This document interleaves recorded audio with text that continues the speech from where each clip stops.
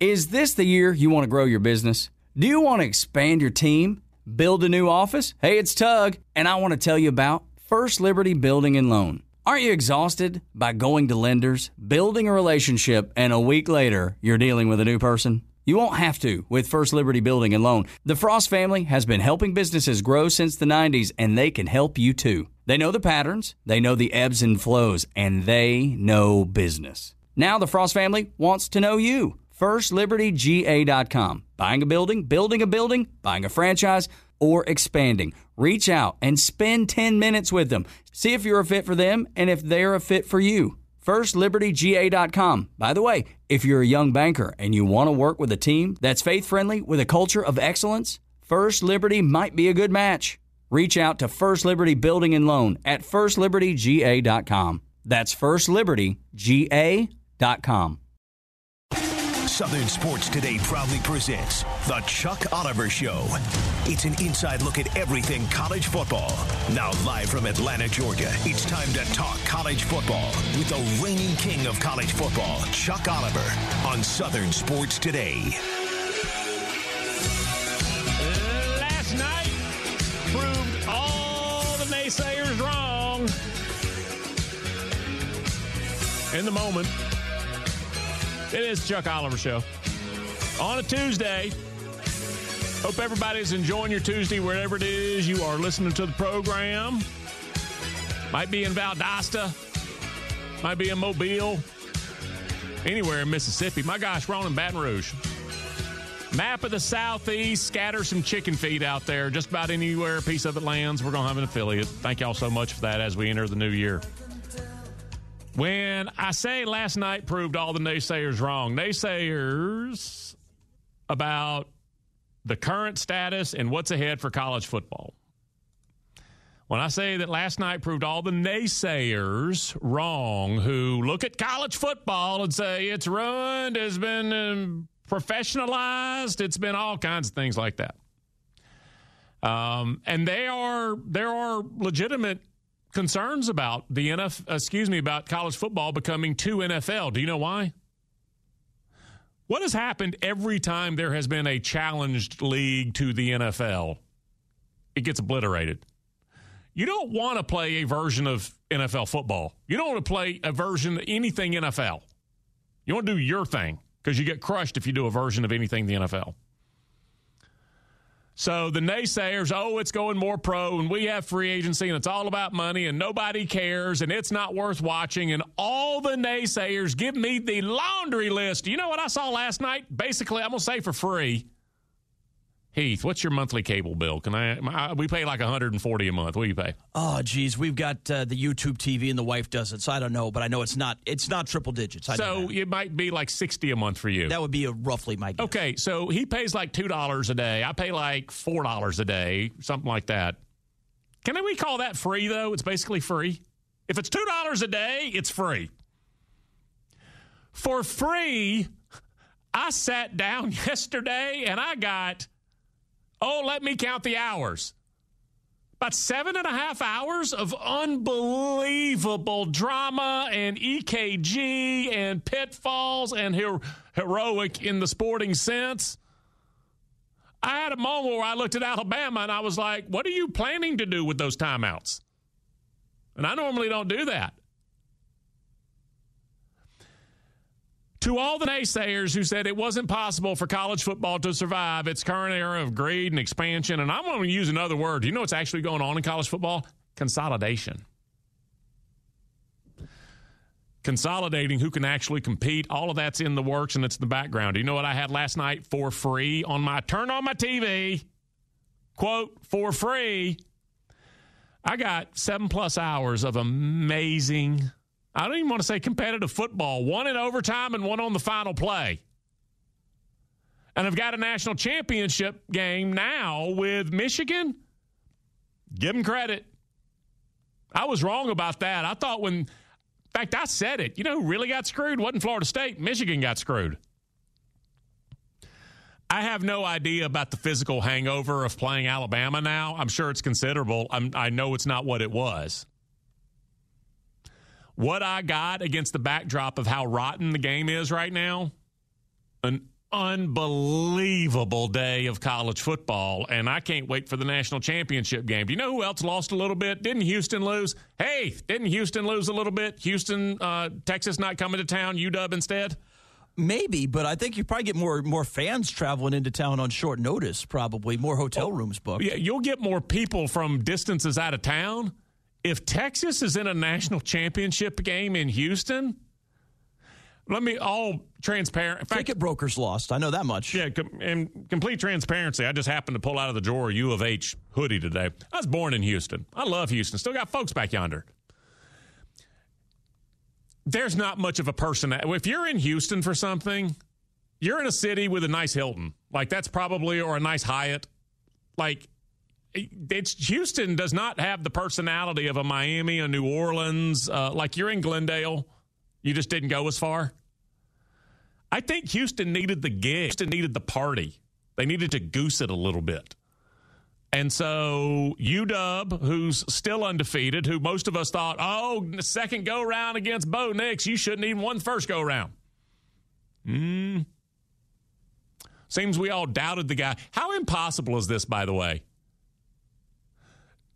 The same guy led NCAA passing in total yards the past 2 seasons, and he was at a Power 5 school.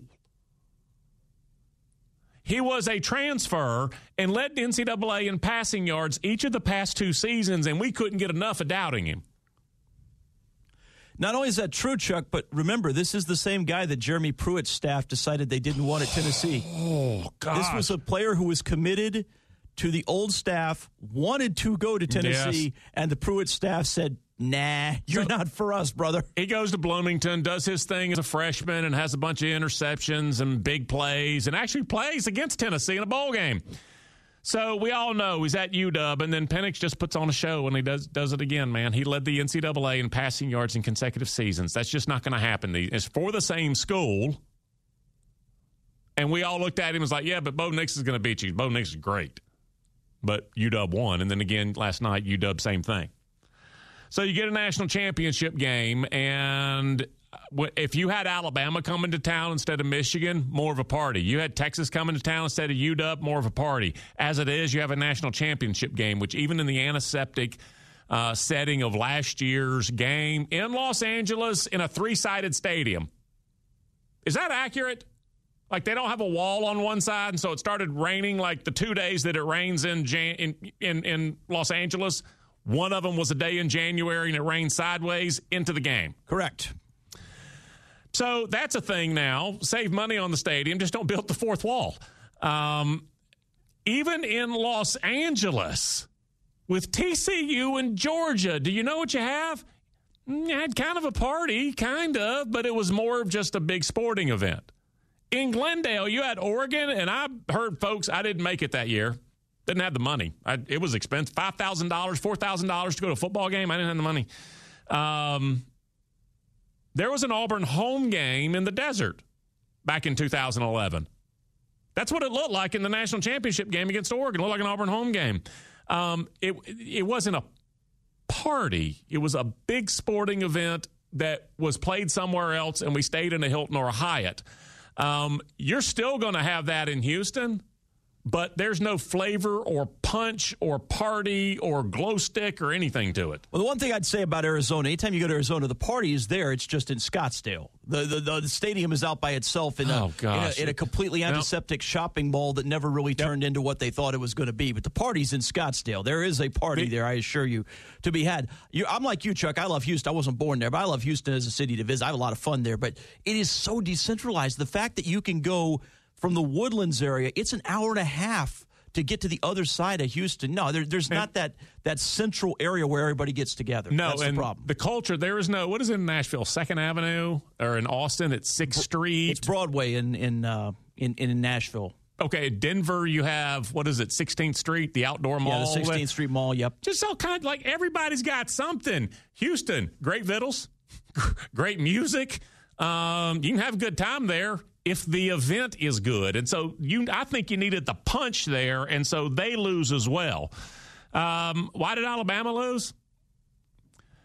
This is the tough reflection on everything about the SEC this year. And I drilled down, I distilled it for you, that last night, in the moment, all the naysayers were wrong. Because we got great, competitive, awesome games. And we got 2 undefeateds in the national title game. Why did Alabama lose in particular? This is the more stark reality. The SEC was a really, really good conference this year. The SEC is supposed to have at least a couple of great teams in it. And the SEC didn't have a single dominant, we got them sort of team. They didn't have a. Did Michigan look like they had just spent 3 weeks believing they couldn't win? Did Michigan look at all like they just, for 3 weeks, they were intimidated? Not to me. They out-physicaled Alabama. They really did. Even Jaden Roberts, who I was like, there was one play I was like, I know what I'd do. I'd run the ball, and I'd go behind 77, and they did. And I was like, oh, it's 3rd and 9 now. And there was an issue that Alabama never fixed for real all season long, and that is the one issue that you can't even, it's hard to even limit it. I've said before, if I get down to my 3rd quarterback, do you know what I still can do with my 3rd quarterback? Not when we get to like Maryland about 10 years ago, and I'm talking pre-COVID stuff. They had to play a linebacker at quarterback one year, and they were just trying to snap the ball, run some single wing stuff. And we saw Syracuse kind of get there this year. Even if I get down to my 3rd quarterback, I can coach around his limitations. I swear I can. It's not going to be uber productive, but I can function. Even with my 3rd guy, if he's limited, I can coach around those limitations. If we don't pass block, I can't do anything about that. I can't help you. I can mitigate it a little bit. All right, let's roll him out. I can't bootleg him, because if we're not blocking, you know what bootleg is? I turn my back and then all of a sudden spin right into somebody. Like, I can't do that. So when you don't pass block, folks, as the coach, my hands are up, and I'm like, we should have done a better job in recruiting in February, and then in off-season conditioning, and then coaching them in spring, and then in August deciding the starting 5, and then how we rep them in the season. Like, all of these things we could have done in advance, because you know the one thing you can't do at halftime? Fix your offensive line. No, you can't, Chuck. And it wasn't just that. It was also the snapping issues. One of the things you've got to be able to do is reliably snap the ball. And Alabama, this was not a one-game fluke. This wasn't somebody woke up with a numb hand. This was this way, 2 to 3 bad snaps every game. They had more yesterday. But, Chuck, I mean, you to your point, what you're talking about with the way that teams used to be physically intimidated by Alabama. So you come out at the start of the game. At halftime, these are the stats. Michigan, 7 tackles for loss, 5 sacks. Alabama, 0 tackles for loss, 0 sacks. I mean, Michigan absolutely physically set a tone that Alabama did not match until the second half. And by then, any intimidation factor you used to have is long gone. Even including running contributions from quarterbacks. In both teams, they love to run the ball and they love to include the quarterback. You have to throw the football to succeed. In fact, we saw that with Alabama. They had a little bit with Jason the first half, a little bit with Milroe in the first half. They didn't anything going with the passing game. So the second point I was going to get to was that, yes, a season-long issue with the snaps. We saw that against Auburn. They actually replayed that stuff. We saw that against Middle Tennessee State in the opener. And so everything about the offensive line, that is the bigger point, the takeaway here that I'm making, is it was an offensive line. That is the one issue that you cannot coach around. So that is from week 1 till literally the final snap of the game last night. That was an issue that Alabama never was able to fully correct.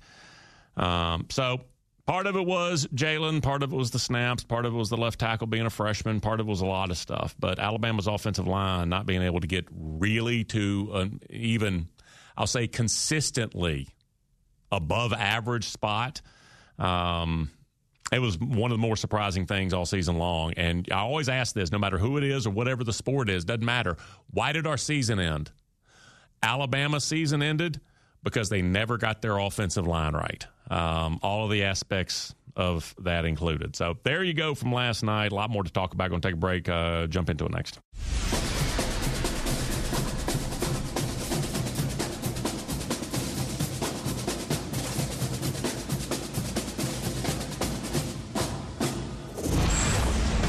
back to Southern Sports Today and the Chuck Oliver Show.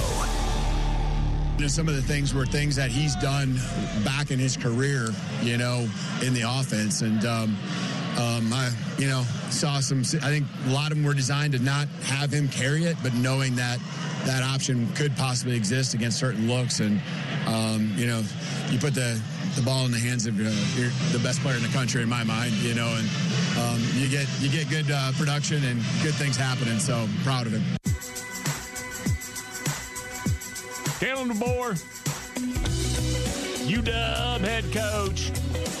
Do we realize how bad they were just a couple of seasons ago? I don't mean, just kind of floating along. What was it that the A&M athletic director said after they put 51, I think it was, on Mississippi State.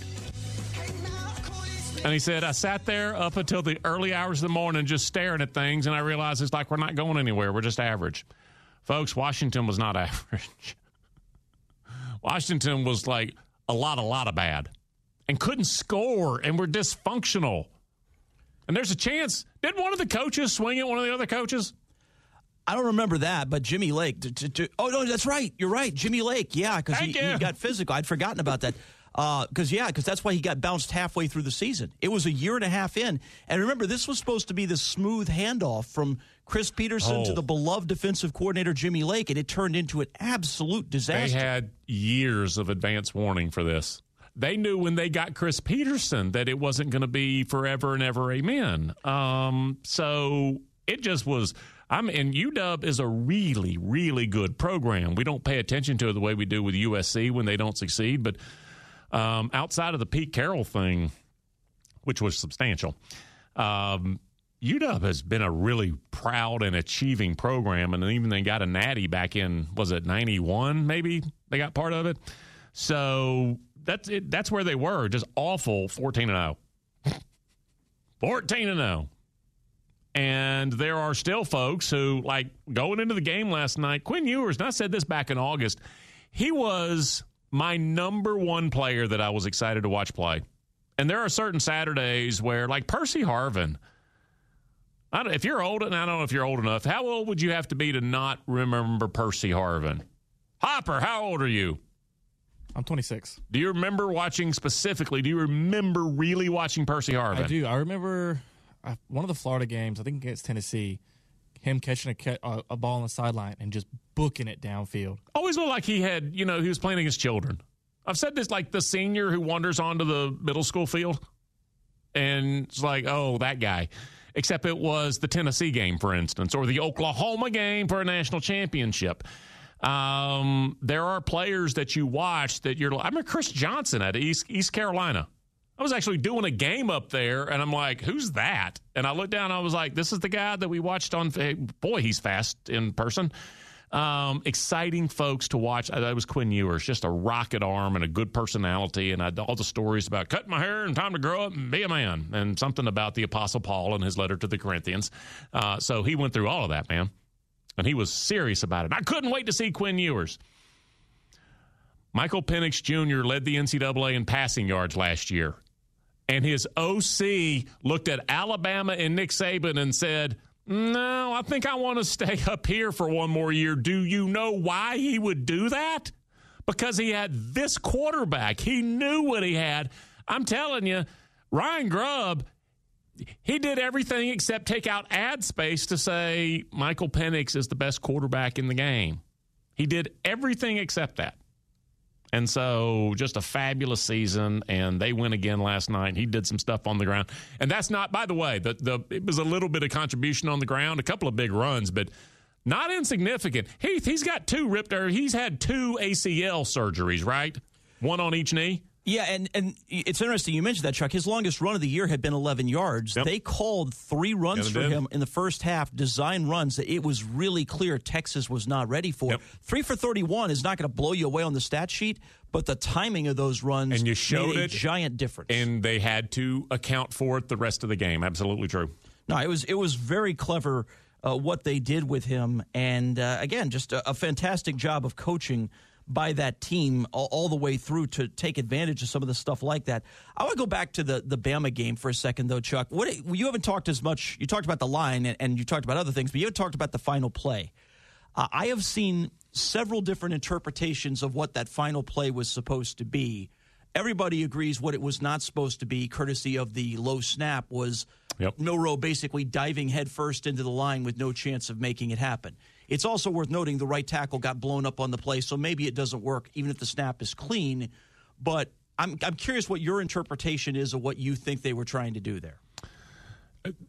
When you have a 2-point conversion that you have to hit on or a fourth down like that, especially down close, out in the field it's a little different to have like a 4th and 2 or a 4th and 3. If I'm getting to the edge in a win-lose situation, that's exactly what it is. I'm getting my dual-threat quarterback to the edge. That is what I want to do. He has to have an option of some sort. There is no way that was the Notre Dame box, a direct snap from 1952. There was no way that was the plan. Because if you look to the left, there are 2 blockers out there. The back is going in motion. It sure looks like it was an RPO to try and get it out to the back if you think it's there, and if not, take it yourself. It has to be that. And if the snap is clean, then maybe you could take it in underneath him. It's just amazing. The thing I thought was fascinating is that you wonder if Burton doesn't get hurt, does that change things? Because Burton gets hurt, leaves the field, so you're probably your best receiver that you're most confident in is and off physical the field. Is all get out down there when the hand fighting in the corner. Yeah, so he's off the field on the play, and you've just got this situation where you've been losing on the line way too often, and then you lose one more time in a critical spot. But it feels what I'm seeing a lot of today is, Tommy Rees, you moron. Well, look, I'm not going to tell you Tommy Rees did a great job with that game, especially in the first half. Some of the decision-making was not good at all. But at the same time, I think some people are making it seem like that's what he wanted, was just a straight-ahead dive run. No. And Saban himself even said, too, Michigan called timeout on the first time. He said the first time he liked the look. That whatever they were going to call, they liked the look they'd gotten from Michigan. Then Michigan called timeout. Then the second time they called timeout because they didn't like the look they got from Michigan, and you wind up with that. I just think it's funny how people oversimplify things. I don't think there's any chance that final play was anything close to what it looked like was not anything close to what it was supposed to be. No, I think what happened is there was another challenged snap back to a kid who ultimately, Jalen Milroe, he didn't get spooked in the moment. He still only started about 13, 14 games. And so as soon as it's the bad snap, what happened every other time except this season with Jalen Milroe in his life when there was a bad snap? He would pick it up and just plow forward and he'd get a first down. That's kind of hard to unlearn as I don't want to say a panic, but an in-the-moment response of, I've got to scoop it up. I'm just going to get what I can, except in that down distance score-to-go situation. I think that's what happened with Jalen Milroe on that play. I don't think that there was any design that we're just going to muscle up on these guys and move them 10 feet and get our quarterback into the end zone on this play.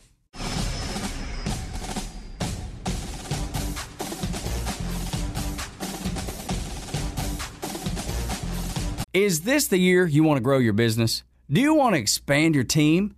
Build a new office? Hey, it's Tug, and I want to tell you about First Liberty Building and Loan. Aren't you exhausted by going to lenders, building a relationship, and a week later, you're dealing with a new person? You won't have to with First Liberty Building and Loan. The Frost family has been helping businesses grow since the 90s, and they can help you too. They know the patterns, they know the ebbs and flows, and they know business. Now the Frost family wants to know you. FirstLibertyGA.com. Buying a building, building a building, buying a franchise, or expanding. Reach out and spend 10 minutes with them. See if you're a fit for them and if they're a fit for you. FirstLibertyGA.com. By the way, if you're a young banker and you want to work with a team that's faith-friendly with a culture of excellence, First Liberty might be a good match. Reach out to First Liberty Building and Loan at FirstLibertyGA.com. That's FirstLibertyGA.com.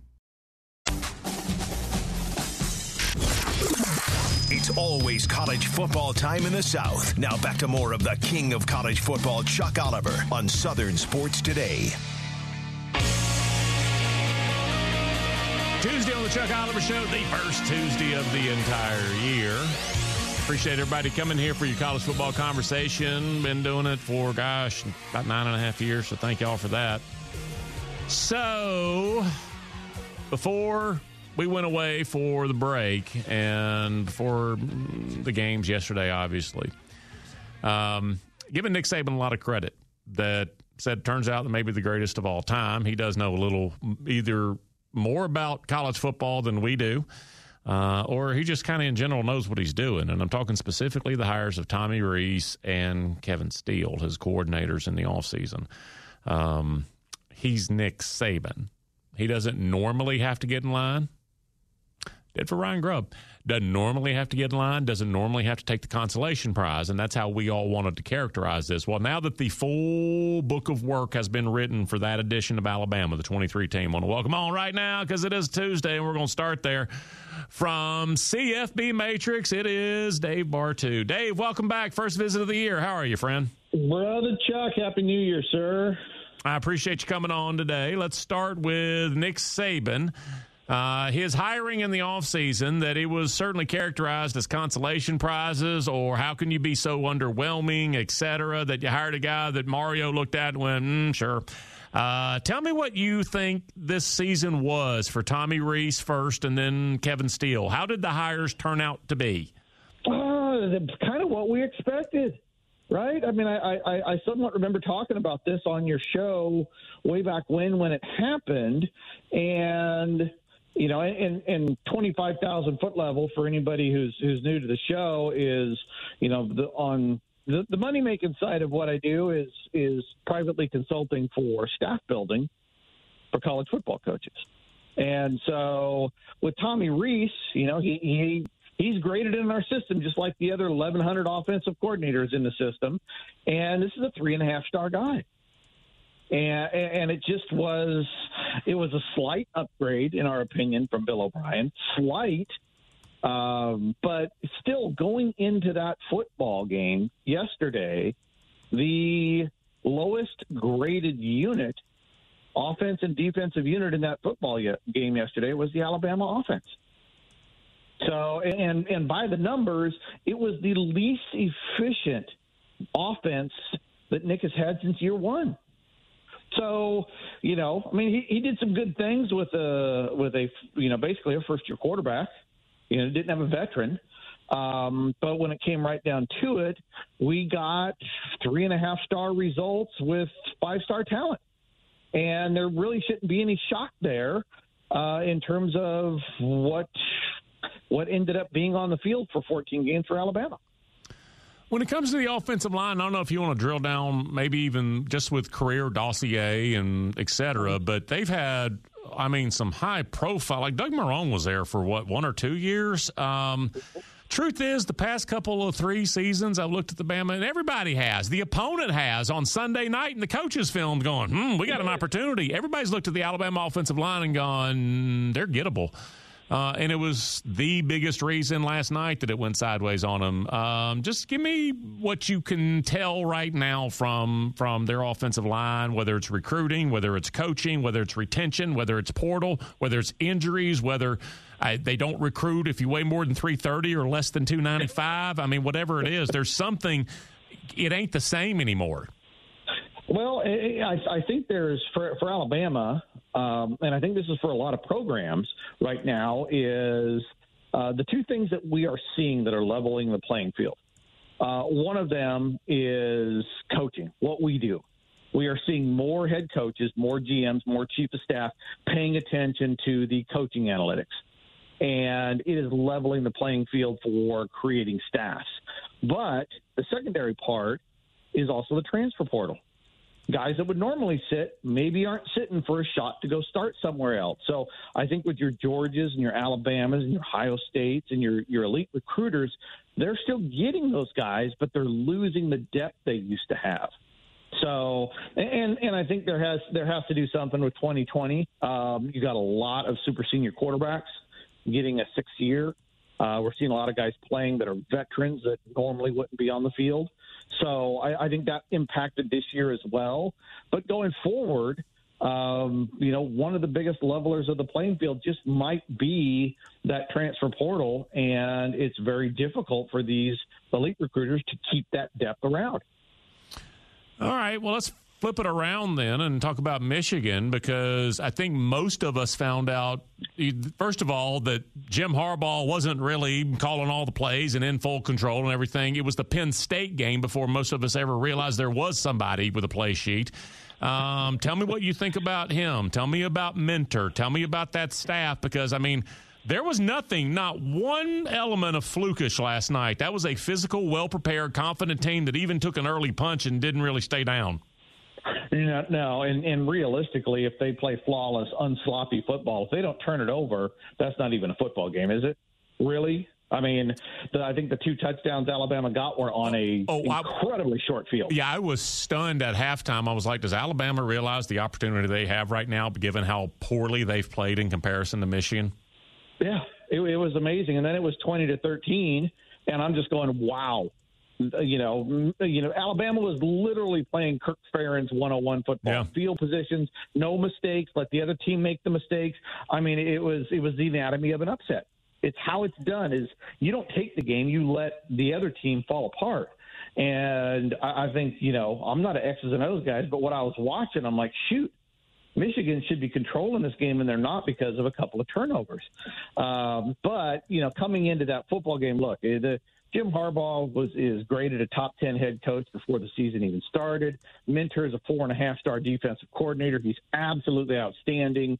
You got a really good running back coach there. You got a great DB coach at Michigan. You have a lot of – the entire staff was top 10 in the country coming in. In fact, Washington was top 10. Texas was top 10. Alabama was top 10. Michigan was top 10, not in recruiting, in coaching, in our grades. So these were all really well-coached teams overall.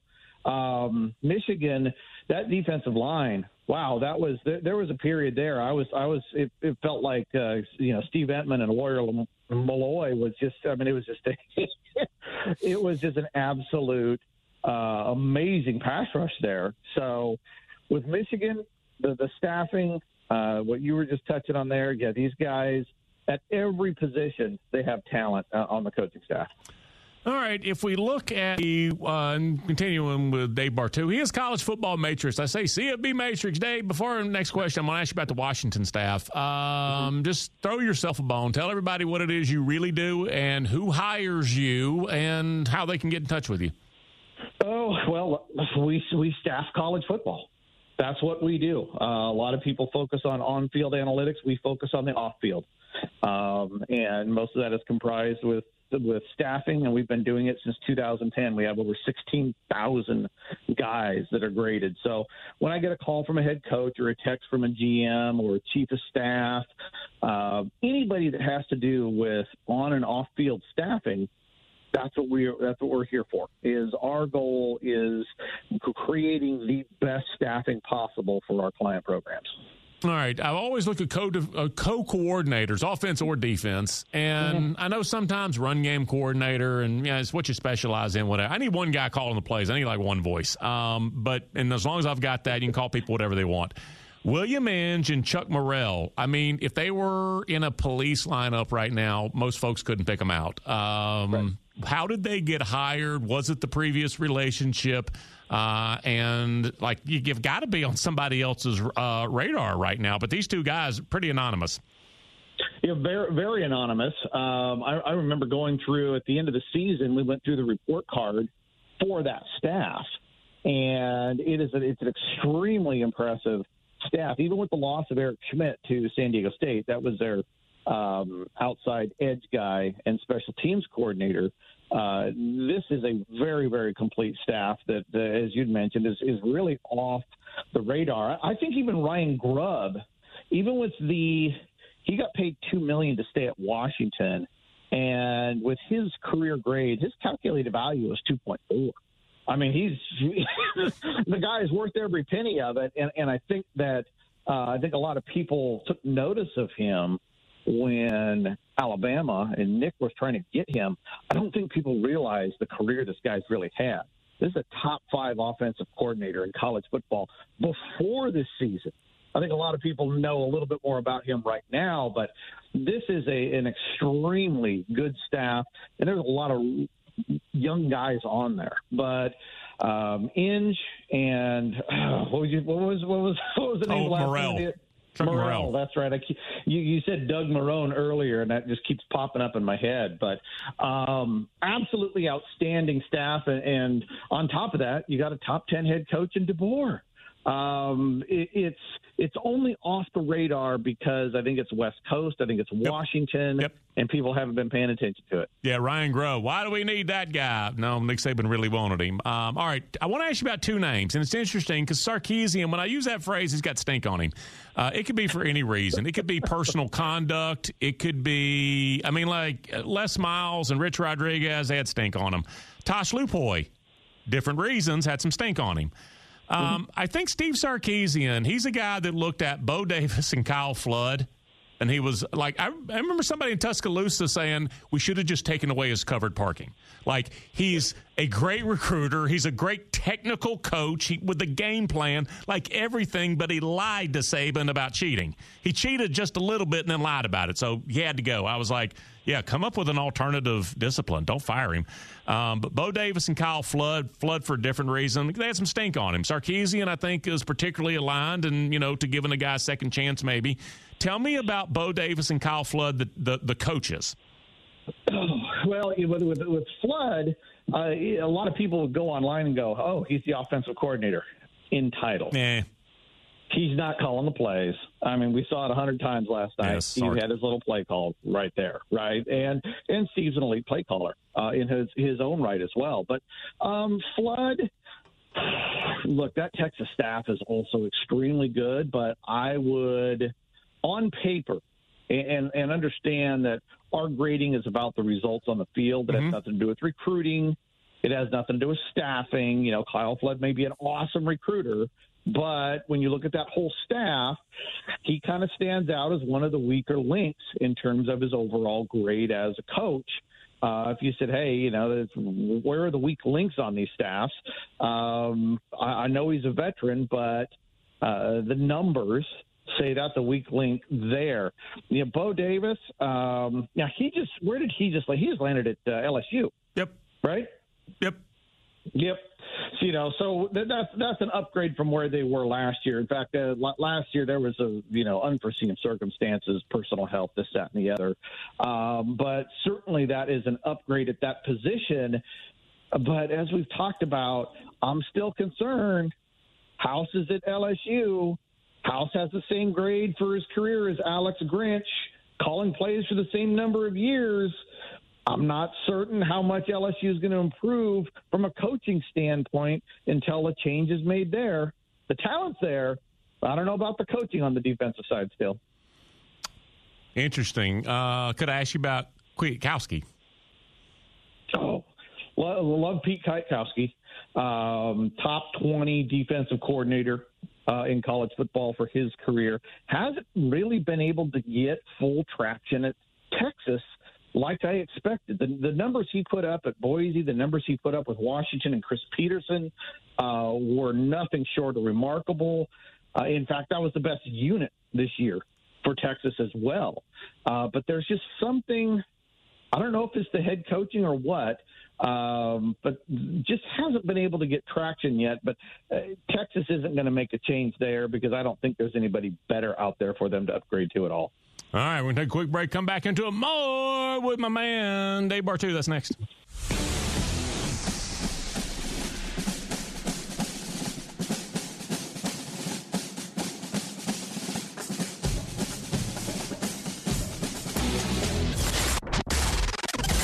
Now back to the Chuck Oliver Show on Southern Sports Today. Tuesday on the Chuck Oliver Show, and you know what that means. We are talking to Dave Bartu. He is CFB Matrix. Appreciate him making some time today. Dave, just a quick look towards the national championship game. Again, Washington and Michigan, the two undefeateds there. All the hiring has kind of been done at this point, and I was mentioning a situation earlier in the program where Scott Frost, I believe it was 7 assistants. I think they coached that game in Atlanta against Auburn and then moved full-time to Lincoln, and they'd already been recruiting and all that. Where is the variance when because all the hiring's been done now, I believe, for programs. Where is the variance on programs either having the ability, the hammer to insist you come now, or the coach having that ability to push back and say, no, I am going to stay with my team? I mean, there has to be – everybody wants totally different things there. Yeah, I think obviously it's situational, right? And I think it depends on the head coach, the need, the clout of the school. Look at what we mentioned before, Eric Schmidt. He's going to become the defensive coordinator at San Diego State, but he stayed at Washington the entire time to prep them for the playoff game, and is going to be there through the national title game. But that's San Diego State. That's not Kirby Smart. That's not Nick Saban. That's not Ryan Day or any of these other guys in big programs. I think there's a pretty good correlation between the amount of money you're getting paid, the job, and the program in terms of you get to stick around or you don't. I think it's much more likely that a lesser program is going to allow that versus a big guy that, always gets their way. All right, so I mentioned before you came on, I was talking with Heath about Michael Penix Jr., for instance, and the unbelievable resume and the 2 years leading to NCAA in passing yards and the clutch plays, just everything about him versus what he was as a freshman before any of the injuries, which is highlight film, but a lot of turnovers. Totally different kid now. When you in particular, because we talk about how you're involved in personnel and widget allocation, you've said specifically you've been contracted by NFL teams specifically to talk about quarterbacks before the NFL draft. Do you leave their risk level, threat level, the threshold that they're comfortable with as far as the medical, quote, the past injuries? Because he's had he's had one ACL injury on both his knees, on each of his knees. So do you leave however risk averse the organization is, or do you include that as a factor in the pie graph? We don't. We don't include that as a factor in the pie graph, but and from a personal opinion, right, injuries are a red flag, certainly, especially at the NFL level. And if you track guys where they've been hurt in high school, where they've been hurt in college, these things tend to follow them because injuries are exacerbated at the NFL level. So we wouldn't have an opinion on it. But I dare say if he'd been 100% healthy the last 6 years, people probably have a different opinion on him. Yeah. I mean, he's probably what, number two behind Williams, and I would just like to say he carried his teams a whole lot more than Williams has ever carried them.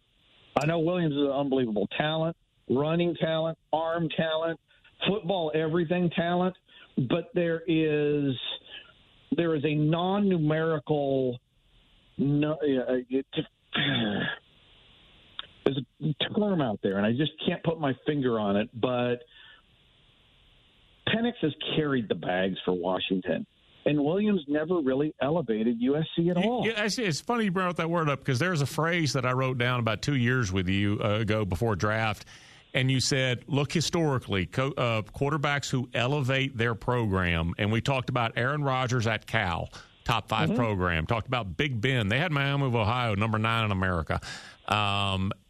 Elevate the program, and my gosh, and I was talking about, I was pimping UW to start the program. I was like, they've always been a really good, proud, consistent program, and the point to all that was, and then a couple of years ago, they were bad, and now they're 14-0. He's elevated that program, which never should have been at the Jimmy Lake depths to begin with, but that has become my biggest, just comment on that. We got about a minute and a half left because that has been my biggest variable. Did you elevate your college program? Yep, that's one of the first 2 things I'll look at, right? Experience and elevating the program. Remember, don't forget, he elevated Indiana for a year too. He did. Right? I'll say it. I'll take Penix over Williams. There, I did it. All right? Because Williams hasn't elevated anything, And I'm going to look at USC. They were 7-5 this year, man. I know they had a bad defense, but they didn't elevate it. But there's a lot of quarterbacks out there that elevated their programs. Look what Bo Nix has done at Oregon. Look what the Pratt kid did at Tulane.